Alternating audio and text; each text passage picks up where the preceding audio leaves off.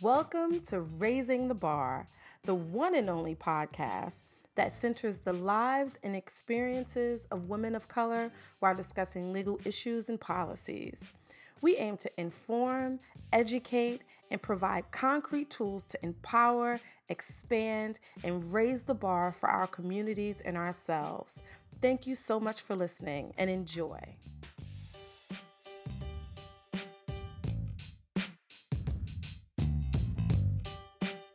Welcome to Raising the Bar with Iman. I am so excited about this episode. We're doing a follow-up to the midterms. A couple of people asked me for my thoughts, and I'm actually glad I waited to record because so much has been happening. Today is Sunday, November 18th, for all of you who are wondering, just where we are in the timeline of events. And so let's just start with, y'all know this is Raising the Bar with Iman. This is the 9th episode. The website is rtbpodcast.com, Instagram and Twitter. I'm sorry, Instagram and Facebook. Don't have a Twitter. But Instagram and Facebook is one RTB podcast. Let's get into the affirmation. And I chose this affirmation very wisely. We're going to do two because I think much of the episode will talk about Stacey Abrams and how she's not conceding and she's fighting and moving and pressing on. And so I thought this was just very fitting because there are so many parallels to just what Stacey Abrams is going through. And I know a lot of Black women can definitely relate to what she's going through. But I found this on dearblackwomanproject.com, and it says, "I will not shrink myself to become a more likable version for the sake of the masses." And that's by Jennifer for Dear Black Woman. And, one thing we're seeing, with Stacey Abrams, not conceding and acknowledging, that he will be certified, Brian Kemp will be certified as governor of Georgia, but not conceding and pressing on and fighting to introduce accountability into the electoral process in Georgia is, I beam with pride.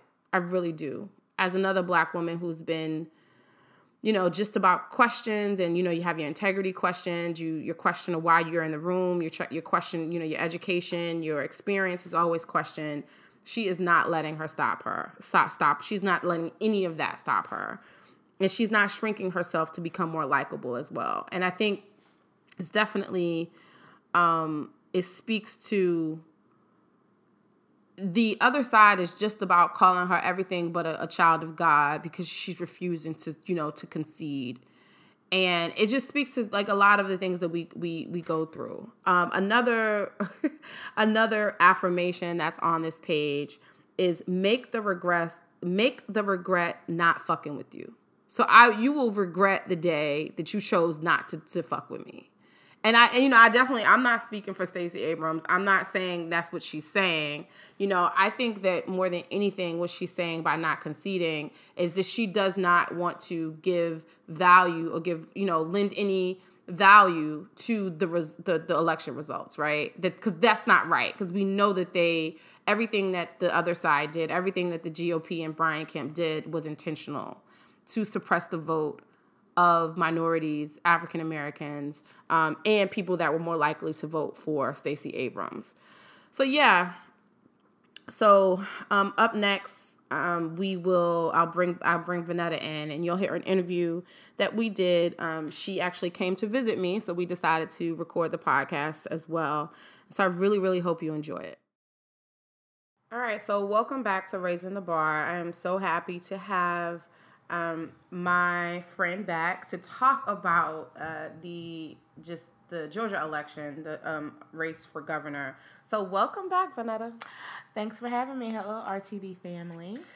I'm kind of glad we waited to do this so late because it was like God just kept giving me jewels. It just kept giving me more things to talk about. And I think one of the major things we wanted to talk about was Stacey Abrams' "This is not a concession" email. And just to give you, some background. So as we talked about before, Stacey Abrams, she was running for governor of Georgia. She was running against Kemp, who was actually the current Secretary of State. So he was actually, his job and duty was to oversee the election. And, as we talked about before, if you didn't listen to episode 7, please go back and listen to it because we talk more about just why this was so problematic. And we'll get into that today. But just recently, after, let me pull up the exact numbers. So for governor, you had about 3,900,000, so 3.9 million people voted for governor. And there was a very slim margin, I would say, of the votes that they're counting. So it's so many ways we can qualify the numbers that we're about to say, and I think that that's part of the reason why there's such, why this particular race is so important. But just the final numbers were with 100%, and this is according to New York Times, with 100% of the precincts voting, Brian Kemp had 50.3% of the votes, and Stacey Abrams had 48.8% of the vote. And so the way that we're going to talk about it, Vonetta, she lives in Georgia. She is, a Georgia voter. And so I wanted to break down this email that we got from Stacey Abrams. And the subject is, "This is not a concession." And so this came out on November 16th. As we all know, the election was November 6th. So 10 days after, so let's back up, because even before, this email right here, she was adamant about not conceding, even when you had Andrew Gilliam, correct, who conceded, and quickly. And first of all, can we even go back? Because I think I'm very, very aggravated at the media sometimes. I think they're so quick to call races, and they're so quick to want to say that they're the first to know something. Yeah. That even in, so I think that kind of propels Trump's fake news narrative. Mm-hmm. That, and I do think some of them have been a little more careful because they have been caught up in some, Mm-hmm. I hate to use the term fake news, but some inaccurate news reporting in the rush to be first. Mm-hmm. And I think election night is definitely a night where you don't want to do that, or just chill, man. Or even the fact, they come with all these polls literally up into the millisecond. Mm-hmm. And, that was one of the things that Trump loves to tout. Yeah. And everybody said I was going to lose. Obviously these polls don't work. Mm-hmm. But I don't think that was the case. I think people just say, "Oh, we got this. He's not going to win. I'm good." Mm-hmm. And that worked in his favor. Exactly. And so 10 days after the election night, the Abrams campaign sent out a message saying this is not a concession. And we're not going to go through the whole entire email, but I definitely would urge anyone to read it. But we are going to talk about just some portions of it, and what it means, what it means for Black women, what it means for the fact that a Black woman did this, right? Even after the election she had, where they basically called her everything under the sun, they threw everything at her, and even after all that, she was like, "Nah, I'm still not giving you this win as easily." So just to go in, I think the second paragraph of the email, just to open it up, she says, "But this year, our state failed its voters. More than 1 million citizens found their names stripped from the rolls by the Secretary of State. Tens of thousands hung in limbo, rejected due to human error and a system of suppression that has already proven its bias. The remedy, they were told, was simply to show up. Only they, like thousands of others, found polling places shut down, understaffed, ill-equipped, or simply unable to serve its basic function for lack of a power cord." And so I wanted to ask you, Vonetta, I think it's not uncommon for stuff to happen, right, during Election Day, right? Technology is technology. I think what people need to realize is that more likely than not, if something did happen, it did happen in places where Democrats vote, right? Correct. And the fact that, people were they sent, equipment with no power cord to, Democratic areas. Correct. There is the state of Georgia failed its citizens. Right, and I see a lot of people, and I'm not really sure on how this works, are shifting the blame. Well, you should blame your county elections, your county's fault. But I think at the end of the day, it's like anything. If you go to a McDonald's and it's a corporate McDonald's, they're still responsible to, right? And it sets a tone from the top down. And I guess for me, you can't say, especially when so many things occur in one election. I think that's the thing. Like, we were expecting it to be something. We didn't know what it was going to be because it already started. It was an anticipated fight from the jump. The minute he decided he did not have to step down, and when the president, said nobody's done it before, when that's not true. Max Cleland stepped down. Kathy Cox didn't necessarily step down, but she recused herself from election duties instead, because Secretary of State does have other responsibilities besides elections, of course. So I think Stacey Abrams knew from the jump it was going to be issues, and she did everything in her power to be proactive, i.e. sending out, like, I got in the mail, I actually got the application for an absentee ballot, right? And all I had to do was sign it. I didn't have to put a stamp on it. Dropped it in the mail. So there was an increase in absentee ballots because we know that these machines had already been hacked, and Brian Kemp, Secretary of State, had not addressed that issue. And because we didn't trust him, people said, oh, no, I'm sending it in. Well, what do? People send in these extra ballots, these ballots, and then you get this, the signatures don't match. When, like, somebody's had the same signature since they were 18 years old. Or when they don't even teach in cursive no more in school, right? So some people, their signature could change all the time. Or then it's, they missed the deadline. I even saw a case where it's already addressed when they send it to you. It was returned to sender. Like, how is my absentee ballot? Because if it got to me in the first place, then the address, yeah. If it came from you, how is your address wrong? So I think it was a multi-pronged attack approach, and she did everything she could, but because she knew she was going to have these issues in the Democratic areas, because at the end of the day, Georgia is a red state, right? Yeah. And I think when I looked at it, like the county by county breakdown, even in the red counties, some of these counties didn't even have a total of 2,000 people voting. They're so small, So yeah, you're right. You might can have 3 machines at a place where 2,000 people voted. Turner County.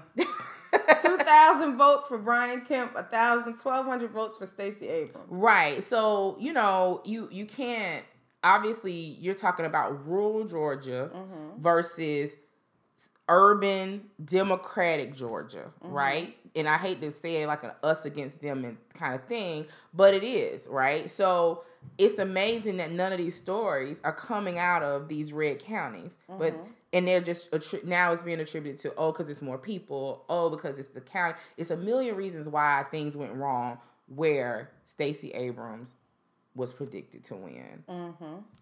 So, and so to go further with her email, so then she outlines a lot of the problems that we saw in the state. And I want to get to, like, this is a little further down in the email. She says, to be clear, this is not a speech of concession. And so what does concession mean? Per the dictionary. The first part is admit that something is true or valid after first denying or resisting it, surrender or yield. So I believe words mean things, and it's very important that she put that out there. I'm saying that it is not possible for me to win this election, but I'm not saying I admit that I was defeated. I'm not yielding this to him. Yeah. I'm saying that mathematically, it's nothing more I can do legally to make this come out in my favor. Gotcha. And to further go, she says concession, like you said, means to acknowledge an action as right, true, or proper. And that's what I won't do on this day of November 16th. I will not do it. And then it says, I, as a woman of conscience and faith, I cannot concede. But my assessment is that the law currently allows no further viable remedy. And, further, and I tell people all the time, there are limits to this law. Sometimes limits to the law that they're meant to be there, right? It's meant for this outcome to happen. But I could not stop smiling and saying, that's right. Like, when I read this email, I was like, yes, because, I mean, I felt empowered reading it. And I don't know if it resonated more with me as a Black woman, because one of the things that studies have shown is that, in women in general, but especially Black women, we aren't at fighting for ourselves in corporate America, right? That's something, because for Black women, you don't want to be angry, or you don't want, like, you're whining, or and I think it's very important to know that she's already acknowledged it. I know this is what people are going to say. Mm-hmm. They're going to say, I'm just not accepting defeat, but completely ignore why I'm not accepting defeat, mm-hmm. because I wasn't defeated fairly, right? Or justly. It's the equivalent of somebody submitting your paper with their name on it when mm-hmm. they didn't do the work. So I think Brian Kemp's work was voter suppression, mm-hmm. To make it challenging. And I think the part, again, that's so disparaging, and I said this last time, is the fact that he said this. He said, we are going to have a problem. I am not going to win if minorities come out and vote the way she is trying to encourage them to do that. Mm-hmm. Yeah, I think, and just to go back, I think as a Black woman, a lot of this resonated with me, right? A lot of this is because now they're painting this picture of her, of course, where they're trying to compare her to this, this white woman who had to concede, and she was sitting in this video with her dog, and you know what I mean? It was like, here she is doing what you're supposed to do. You're supposed to concede nicely. That's when it was a fair fight. Correct. You know what I mean? That's when, if it was fair, I almost guarantee you should be like, you know what, Brian, you won. Good luck. I'm here to support you. Right. But it's not a fair fight. And I think more so than ever, especially Black women, even though we come with, we become more qualified than people, more degrees, more experience. You know what I mean? We fight like hell to get in certain places. We're still told we're not enough. You know what I mean? And just take this L. It was good trouble. Take that L and go off and about your business. Nah, I'm not doing that. Yeah. And it's so refreshing to me. I think, and that's one of the things that's been bothering me about the Democratic Party is that, listen, I get sometimes we try and take the high road, but sometimes it's kind of like, nah, fight for what's yours. Right. And you don't have to fight dirty like them, right? Correct. I'm not saying that has to be done. Right. But I'm saying that the Democratic Party, you need to build a fucking backbone. No, you're absolutely right. And ironically enough, I went to go see Becoming Michelle Obama last night, and when she talked about, I don't want to say how this, when they go low, we go high, can mm-hmm. be misconstrued, but what she meant. And she said, I'm not saying don't fight back. I'm not saying let them run over you. I'm saying you keep ascending. You mm-hmm. keep doing better, being better, and it's going to come out. You don't go to their level to win.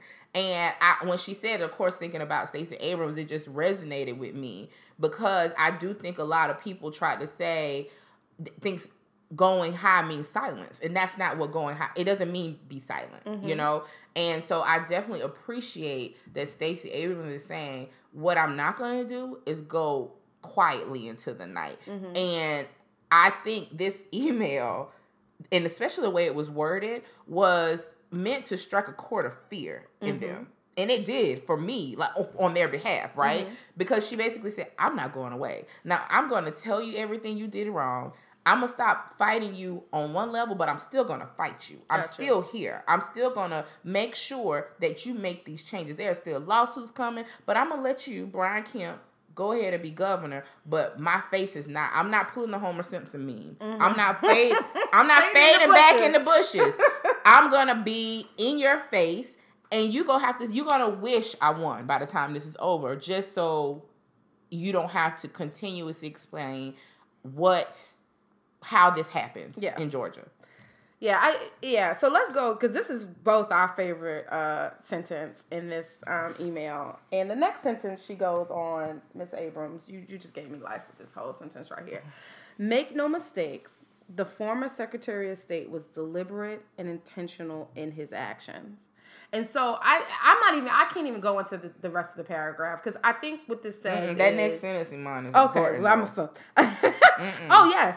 I know that 8 years of systemic disenfranchisement, disinvestment, and incompetence had its desired effect on the electoral process in Georgia. Those 3 words. First of all, it's way more than 8 years, boo. Well, yeah. I mean, way more. If we talk about I cannot say that damn word. Disenfranchisement. Disinvestment and incompetence. Way more than 8 years. But boo, if you want to focus on the last 8, let's do that. I think she's doing that because that's on under his watch. But he way longer than that. Yeah, longer than that. I think it feeds into her campaign of you don't deserve a promotion. Yeah, and you've been planning for this for a minute, right? Because as Secretary of State, I'm able to build the way, especially when it comes to electoral power, right? I'm able to set some stuff up to where you won't be able to ensure my success. Right. And I think what she's trying to say, and what I loved about it is everything he did to, control this election and to ensure its outcome is intentional. So all of the things that's in this email, make no mistake, I see you, Brian, and know that and I'm gonna make sure other people see you. Right. And you know what I mean? Like I just, and I think that goes back to, and not saying defeat, but I need you to understand what I was up against. This, I don't want you to look at this as a right now, this moment, this 2018 election. It was a build-up. It was a process, a long game that was played. Honestly, for anyone who comes against, because, let's be clear, Brian Kemp is not extraordinary, right? No. So I don't even say it was built for him. It was built so any clone Manchurian candidate like him could win, right? Against somebody who is better, because, and not to get too far off topic, but one of the things I felt the next day was I felt encouraged. In spite of what they presented as the results for some of these elections, that for Andrew Gillum, for Beto, for Stacey, the ones where they tried to tout we had big losses, because one of the things I realize is we keep sending better and better people to fight their mediocre. Because as long as they keep cheating and not focus on actually being better, right? Not focusing on uniting people, they're going to continue to see a chip away. And this wasn't a chip. The results of these elections were not a chip away. This was, we are coming for you, and it is about to be over. But their brand has never been, let's send the best and the brightest. But exactly. That's never been their brand. It's never been their brand. But I think that's why it's becoming hard for them, because they don't even know what else to do, right? Because the cheating and the disenfranchisement and the disinvestment and the incompetence has still kept them in the room, right? Making the decisions. When you got people coming up, they're educated, triply educated, i.e. Stacey Abrams with 3 degrees. Not that degrees equal competence and what you can do. But at the end of the day, we're talking about a BA in agriculture from UGA and a law degree from Yale, a master's from, I think, University of Texas, and experience on the state level in the state legislature. Right. Yeah, like she's definitely, yes. And I think that's always been our brand. If you look at, hell, you know what I mean? Let's start with Bush, the second Bush. Hell, let's look at Reagan. Forget that. You know what I mean? Like, let's look at, Barack Obama compared to, hell, I forgot who he ran against. He ran against John McCain. That was the only one that probably was worthy. But yeah, I think it's never been their brand to me. I think, and hell, look at Trump and Hillary. Which Hillary, if you run again, Lord Jesus. What we not gonna do? I hope it's a bait and switch. I hope she's just doing that so somebody will stand up. That's my story. I'm sticking to it. I wish y'all could see. I know this is a podcast, but I wish you could see how I'm looking at Vanetta right now. I believe in my heart, people. Let it be known, I'm calling it. She is just doing that to make people get off their ass and step up. Because nobody wants... It is a universal belief that nobody wants Hillary to run again. Except Hillary. Okay. Continue. Okay, let's finish. Sorry y'all for the side note. But at the end, so the email goes into, make no mistakes. I see you, right, Kemp, and do not worry. I know, let's acknowledge, let's put everything out there, that everything that you did was intentional. But more than anything, she ends with solutions. And her solutions is the launch of Fair Fight Georgia, an operation that will pursue accountability in Georgia's elections and integrity in the process of maintaining our voter rolls. So, Fair Fight Georgia is a new campaign that she's going to spearhead. And I think more than anything, they're going to take some of the work over the past several weeks and demand strong legal demand. I'm sorry, there's going to be a strong legal demand for reform in the election system in Georgia. And she will not waver in her commitment to work across party lines and across divisions to find a common purpose in protecting the democracy. And I think more than anything, starting with the Trump election and the Russian collusion, we are seeing that the other party, there's no limits. Just when we think, like, damn, you know what I mean? Not like they really did this. Like, just when we think that there's nothing else they could do, they continue to show us that really, I mean, they're not above anything to make sure that they win. Oh, definitely not. And I think that's one of the things that I find bothersome in some of the people's defense, because I think that people feel like racism is gonna still look the same in the varying stages of history, right? Mm-hmm. It's like, no, that's not racist, because this is what racism used to look like. It is a living, breathing, evolving thing, right? Mm-hmm. They have to change it once they're called out on it. They change the way they play the game. You know, it's like it's the age old, the adage of moving the goalposts, right? That's what it is.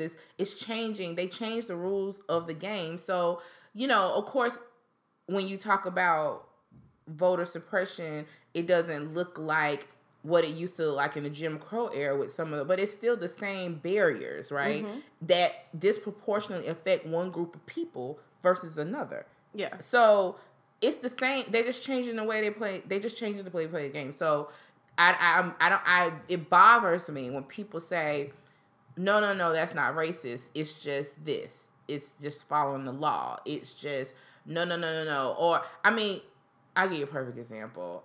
And I actually told you this already. About the Cindy Hyde Smith in Mississippi, who made the comment about this gentleman and how much, to attest to how much she liked him. She said she would come if he invited her to a public hanging. Let me tell you something. I ain't ever in my life thought about a hanging in relation to how much I like somebody, right? That just ain't it, So then when it comes out, she goes and says, oh no, I'm not being racist. It's a figure of speech, y'all. It's a figure of speech. And and then I see people saying, no, that they used public hangings used to be legal. She talking about public hangings back when that was the way justice was dealt. So I had to ask myself, public hangings ended in 1940 legally. The U.S. banned public hangings. This one was born in 1959. So you feel like people who defend her, she was referring to this practice that ended 20 years before she was born, and not the one that was still going on when she was 10 years old, i.e. lynching. Yeah, you swear you tried to tell me there was a difference between public hangings and lynchings. I get what you were trying to say, but nah. Like, I can't.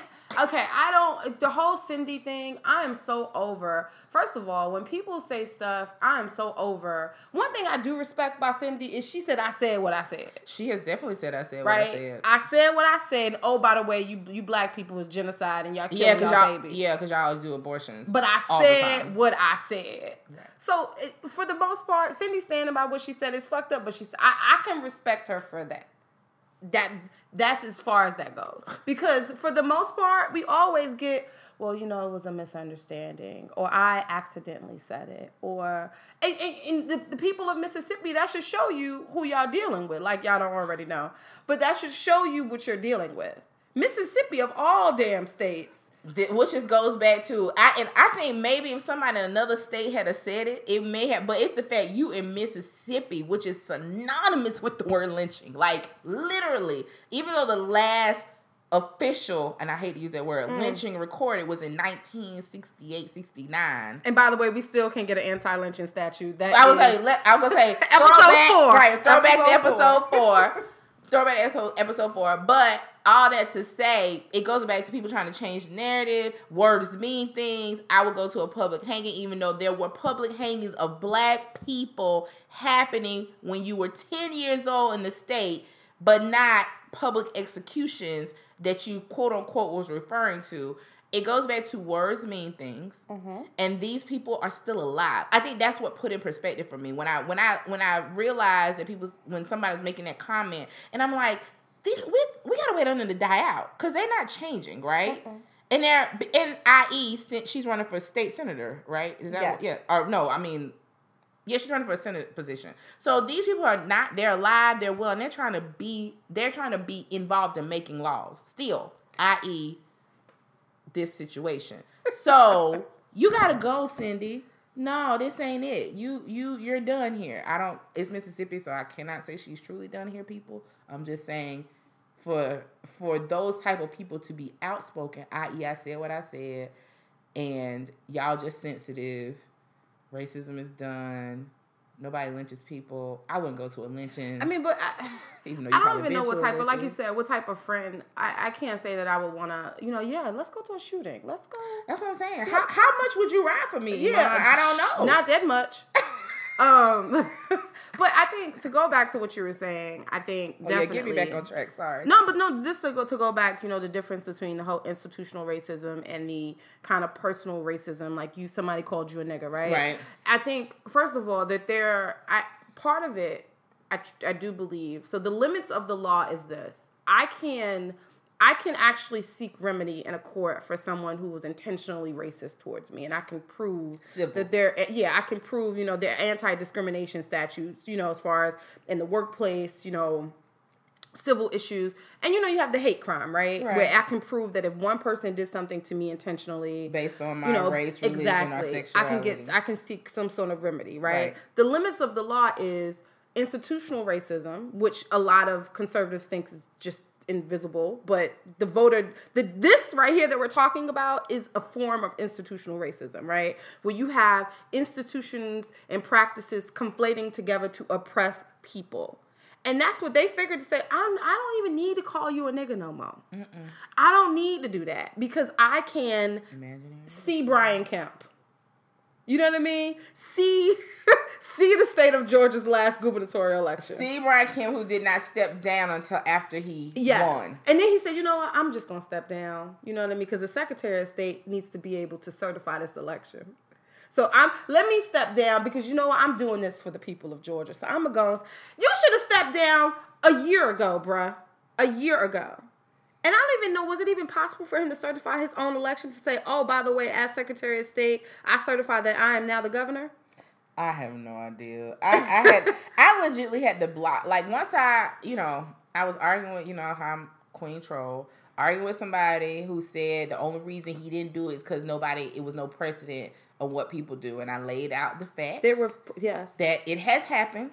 Max Cleland did it when he was running for senator. How there are people, this person never came back, by the way, after I laid this out. So after that, I was done because my thing was, there are literally people who believe lies. Like, you know what I'm saying? Like, every single day. On both sides. On both sides, of course. Yeah. But there is literally an alternate reality that you said, no, it's okay that he did. Because my thing is, even if there wasn't a precedent, when people are asking you to do it and they're saying it's not okay, just do it. Yeah. It doesn't have to be a precedent. Because if the voters are going to vote, if the voters will choose their next, you know what I mean? Like, if that's the case, then allow the voters of Georgia to choose whoever they want to choose. Especially when I realized when I saw that Kathy Cox, what she did, because I kept saying, well, maybe he needed a check for all that debt he in, right? That they don't want to talk about. So maybe he needed these checks to help pay off this debt. And then I said, and so Kathy Cox didn't step down. She just recused herself from anything election related and had whoever the assistant secretary of state is, a deputy, whatever. That's the person who oversaw everything. Of course, that still might be because that's your boss. But my point is, it's not the visual, the aesthetic that, hey, I'm George. Oh, I'm the let me sign this paper. I'm the governor now. Say what? So that's crazy. end with this. I had to recently We gotta tell somebody. end. No, I'm just kidding. But no, because this is going to be another tangent. I had to recently tell someone that we will never understand how it is to have the privilege and sense of entitlement of a white man in America, right? Right. We will never understand how it feels where I feel like this is my country. When all laws, policies have been designed to support me, right? To push me, my success, to propel me forward, and to confirm my success, right? And when I don't get it, that's a slight to not even me, but the country, right? Right. And so because I'm the figurehead of what is best. Correct. Right. And so when we see white men lose or even begin to think that they may lose and to start to like set up stuff that they don't lose, that's all tied to the privilege and entitlement that they're used to, right? And so we will never understand how it is to be them, right? To think that, no, this shit is supposed to go my way. Because if it goes any other way, something's wrong with America. Something got to be wrong with the entire country. He got to be from Kenya, you know? He got to be from Kenya. If you think this black boy gonna beat me, he ain't American. He got to be from Kenya. He got to be from Kenya. Because I'm a white man, and I'm supposed to win. So, and I'm a white man, so guess she's too radical for Georgia, which means, just in case y'all missed it, she's too black for Georgia. Mm-hmm. And, nope, she's a socialist. She's a socialist. And all you see is socialist. Let me keep he literally played to his base perfectly. So let me ask you this. I did see something that someone says that if she looked differently. So if it was the darker skin, the natural hair, that also played against her. So if she looks like what, Candace Owens, I guess. She's has darker skin too though. So what? So you think if her race was more ambiguous? I don't know. I'm asking. Like, I don't know if... I don't think it did. I think if anything other than... For the state of Georgia, for someone to run as governor, right? Anything other than a white man, I think would have been a problem. Anything other than white. And I think, honestly, if she was more... visually aesthetic, if that's what you want to say...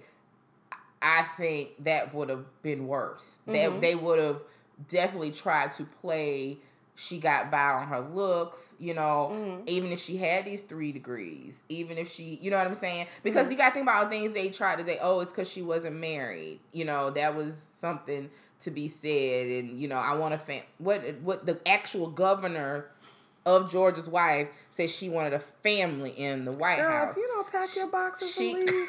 You know, rather than this single woman in not the White House, whatever the governor's mansion. So I don't know if I believe that had something to do with the outcome in terms of appealing to more voters. I don't think her packaging, cause I think it's the packaging of being black was it. You know, like that was it. And being a woman. How dare you? Yeah.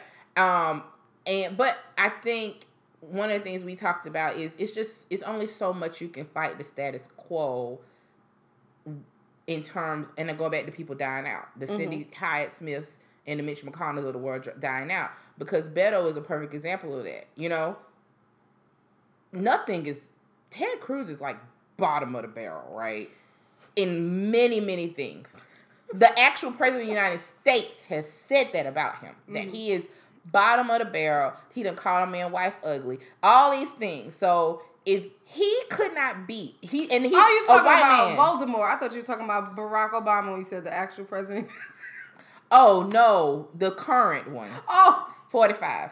When 45 said all the horrible things he said about Ted Cruz. So I'm saying in the stance of visually. So if you want to talk about white men against whatever, he's a perfect case study of here's a white man, a nice white man, who went up against a horrible white man. Well, not even white. We don't even know who Raphael is, right? What is Raphael? Raphael is Cuban. He went against, but he's a Cuban heritage. From Canada. A Canadian Cuban? Is that a thing? It gotta be. I still know y'all tell me how he Canadian. Never mind. We're not gonna do this. Anyway, so we have a white man going against Raphael, right? And he lost. So I think with that being said, it's just we're gonna have to fight the power of we just want to be red, right? Yeah. And I think Stacey fought as hard as she could as a black woman against the cheating, the disfranchisement, and we just want to be red. So I don't think her packaging, because here we have Beto, who is in the epitome of the packaging in terms of white, attractive, young, virile, funny, all these things, and he did not beat Ted Cruz. And Beyonce, who people said she came too late. She came too late to the party, but I'm not going to talk about it. We go just whatever. Because it's her fault that she didn't come early enough. I can't believe she came so late to the party. I am interested in, but it's not her obligation. But I did find it interesting that she posted it hours before the polls. Well, not even the day before, literally hours before the polls closed. I mean, I don't know. I just don't even think that should be a conversation. The reason why is just she can't even vote in Texas. But I think it was everything they do is strategic. I guess that's my thing. You everything know what I'm that saying? the Carters do. Yes. So I think that's what caught me off guard. Maybe it got to her desk late. I don't know. Because LeBron wore the hat to the game, right? Yeah. So, like you said, he can't vote, but he put it out there. So all that to say, though, if you're talking about packaging, Beto was the packaging, right? In terms of the standard. And Stacey, and they had the same results. But I think we when talking about, especially in these deeply red states, we really got to think about the narrative that's happening around, like, if you vote for a Democrat, what will happen to you? Like, socialism. Short from you will die, everyone will die around you. The zombie apocalypse is waiting to happen. You know what I mean? Like, we can't. There are zombies on top of the blue wave. Yeah. So part of the time, I think that GOP or Republicans that's on the fence, they just vote because they don't want, like, because we know that the Republicans, especially Trump, they rule by fear, right? Yeah, and the invisible caravan that we never heard about anymore. So you got run by fear, and the fact that we know that a lot of white people just want to keep this system, working for them, right? Whatever that may mean, and that doesn't mean that they're racist. It means that they are working for what they aspire to be. Exactly. I think that's where the poor whites come in. Yes, right. One day I'm going to be like this, or this is the guy who employs me, so I need to vote for him. Or this guy will allow me to continue this, American dream, because you know that the Mexicans, they messing up our American dream. And so if I vote for this scheme, right, then I will have the opportunity to get where Trump got, right? Lies. But that's what they believe. And I think we just definitely can't undermine. And so you definitely can't undermine that the GOP rules by fear, and the fact that when we talked about this, white women, y'all failed us again. They failed us again. When we look at the numbers for Kemp, we look at the numbers for Beto, we look at the numbers. Y'all voted for. Well, and let me say this. I said this on a comment. You probably go kick me off your podcast for eternity for this, but. Now, in the Brian Kemp situation, it was what, 80%? It was 75%. Everybody else, it was 50%. And I think it goes to the same thing where we're making progress, right? It's still moving. It's not moving fast, but it's moving, right? So why do you think, first of all, is that distinction between majority of white women were unwilling to vote for a black woman, Stacey Abrams, but were willing to vote for a white man? And Gillum, because Gillum was 50, but right at 52. Yes. Because they're men, and women are more threatened by women. I don't know why that's a thing, but statistically, that happens, right? Because I think they did a similar thing with Hillary, like how she did not perform as well with women as one would have thought. But Stacey performed better than Hillary. Exactly. So in Georgia, yeah. Yeah. I think it was like 6 or 7 points. Yeah, higher. it was significant. And we're talking about with white women. So more white women. Because we all right over here. Melanin, we good. More white women voted for Stacey Abrams than Hillary Clinton. But it was only like 20% or 20. It was still the range in the 20s. Was like it was still in the 20s. But I think I don't want to discount the women who are doing the work and putting it out there and pushing for these changes and having these having these conversations, right, with their fellow white women. And I think it's no different. It happens in every microcosm of society about something, right, where the majority of who your affiliation might feel some kind of way, and you have the minority, and you're having conversations to change it, to shift the narrative. And I think it's happening. It's not happening fast, but I don't want to discourage those 50% to keep working on your fellow white woman, or your nana, or you know what I'm saying? Like, have those conversations with her. Not because you saw on the news where there were white women Republicans saying they voted for Beto, saying they voted for Andrew, like how they're switching, because they realize the current top-down thing is out of hand, right? So I feel like that, yes, they failed Georgia. That's period. 75% is not okay. But I feel like that 50% for Andrew and Beto is progress. It's obviously I wish we had been at 50. When you compare the 50 to the 75, Florida and Texas are on to something that Georgia just can't get to just yet. Or freaking Roy Moore in Alabama. Thank God for black women. We overshadowed. But the point was, it still was when we talk about quote unquote white women failing us, I think they are, but it's for them. I'm glad these stats are going out there so they can keep having it. Y'all got work to do. Sure do. Just like it's no different from people saying millennials not voting, black people not voting. We recognize we got work to do, so what we've been doing? Work. Okay, so here, this is the thing. They are voting. We just think they're voting for the wrong candidate. Correct. Right? And so... Or against their own interest and they don't know it. Again, I definitely think they're voting against their own interests. When you talk about just this system is designed for white men, and we didn't say all white people, because I acknowledge that there's some disparity, but they don't see it. And frankly, I can't save a white woman. We shouldn't be. You can't. That's what I'm saying. It's nothing we can do. Me, Iman, Vonetta, whoever. It's nothing we can do as black women about those statistics, except talk to our white women who on the same side as us. I ain't talking to them. What I'm saying, the ones. Not saying we need to go recruit them, but the ones who we already cool with. Hey, y'all got work to do, sis. What's going on? Talk to your mama. What was y'all doing at Thanksgiving? Like, girl, what? And and I think I had a conversation with a friend. I think a lot of it too, for some of them, they don't understand.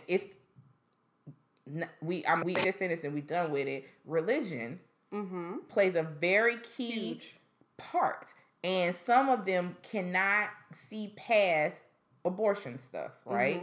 And the needle, what is the Bible verse about the needle in your eye? You can't see because the needle in your eye. And I think a lot of them, they so stuck on that, and they don't understand this difference between you can be pro-choice and against abortion. Yeah. And nobody, it's always this one or the other. But you can say, I'm against abortion, but I support a woman having the right to do what she needs to do for her body. Even though I wouldn't do it, I'm not going to force my choice upon you. But they don't see that. They say, oh, we killing babies? Nope. Who is okay?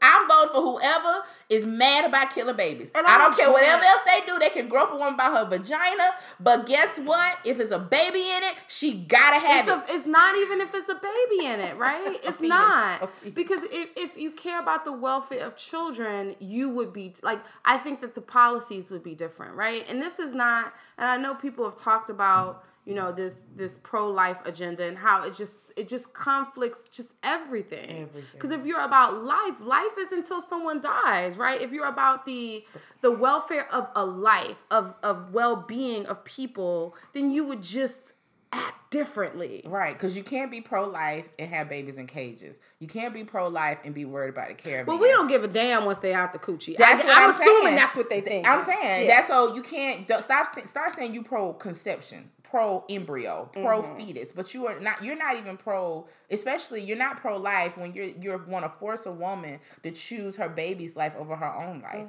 I still think, and because some of that is what it's about, right? It's about, there have been situations where doctors have forced women to have babies, even though it put her life in danger, when she said, hey, no, I can probably make another baby. I want to be here. You know what I'm saying? So anyway, I just want all that to say, when we talk about the white unicorn problem, I'm just saying, let's be careful in not careful, but I just don't want to make it where they feel like there's no work to be done, or it's pointless, or that it's not appreciated, that it's being shifted, right? Or that narrative's being shifted. Because they got, like I said, they got work to do like we had work to do. Black people weren't voting. They still ain't really voting. We had work to do. We've been out there getting people registered, talking about the importance of voting. Millennials weren't voting. Like, everybody has work to do on some group. They just are not doing it, or it's not moving fast enough. And let's talk about also that historically voter suppression works, right? And so voting levels used to be higher among Black people, but they have voter suppression to where you vote, you die, and so therefore, you know what I mean, that trickled down, and that's seen in a lot of different things, right? That's seen in, you know, our health system and how health disparities, how we were treated like, you know, we were experimented on like animals, right? Correct. And so why we distrust health, this banking system as well. And so we've seen that a lot. So housing. So a lot of this aversion to a lot of different things, or why Black rates aren't to that of whites, is because historically we've been kind of pushed to the edges, right? For many different reasons. Right. But yeah, so thank you, because I know this will be, if by the time we end here, it'll be like an hour-long podcast. And that's all right, because it's a lot to say, people. It is a lot to say. And then, but thanks for having me, allowing me to get on here and on my soapbox again. I'm learning so much from this, so I appreciate the opportunity to exchange ideas. No problem. So how could we raise the bar? Let's just go right into the raising the bar segment.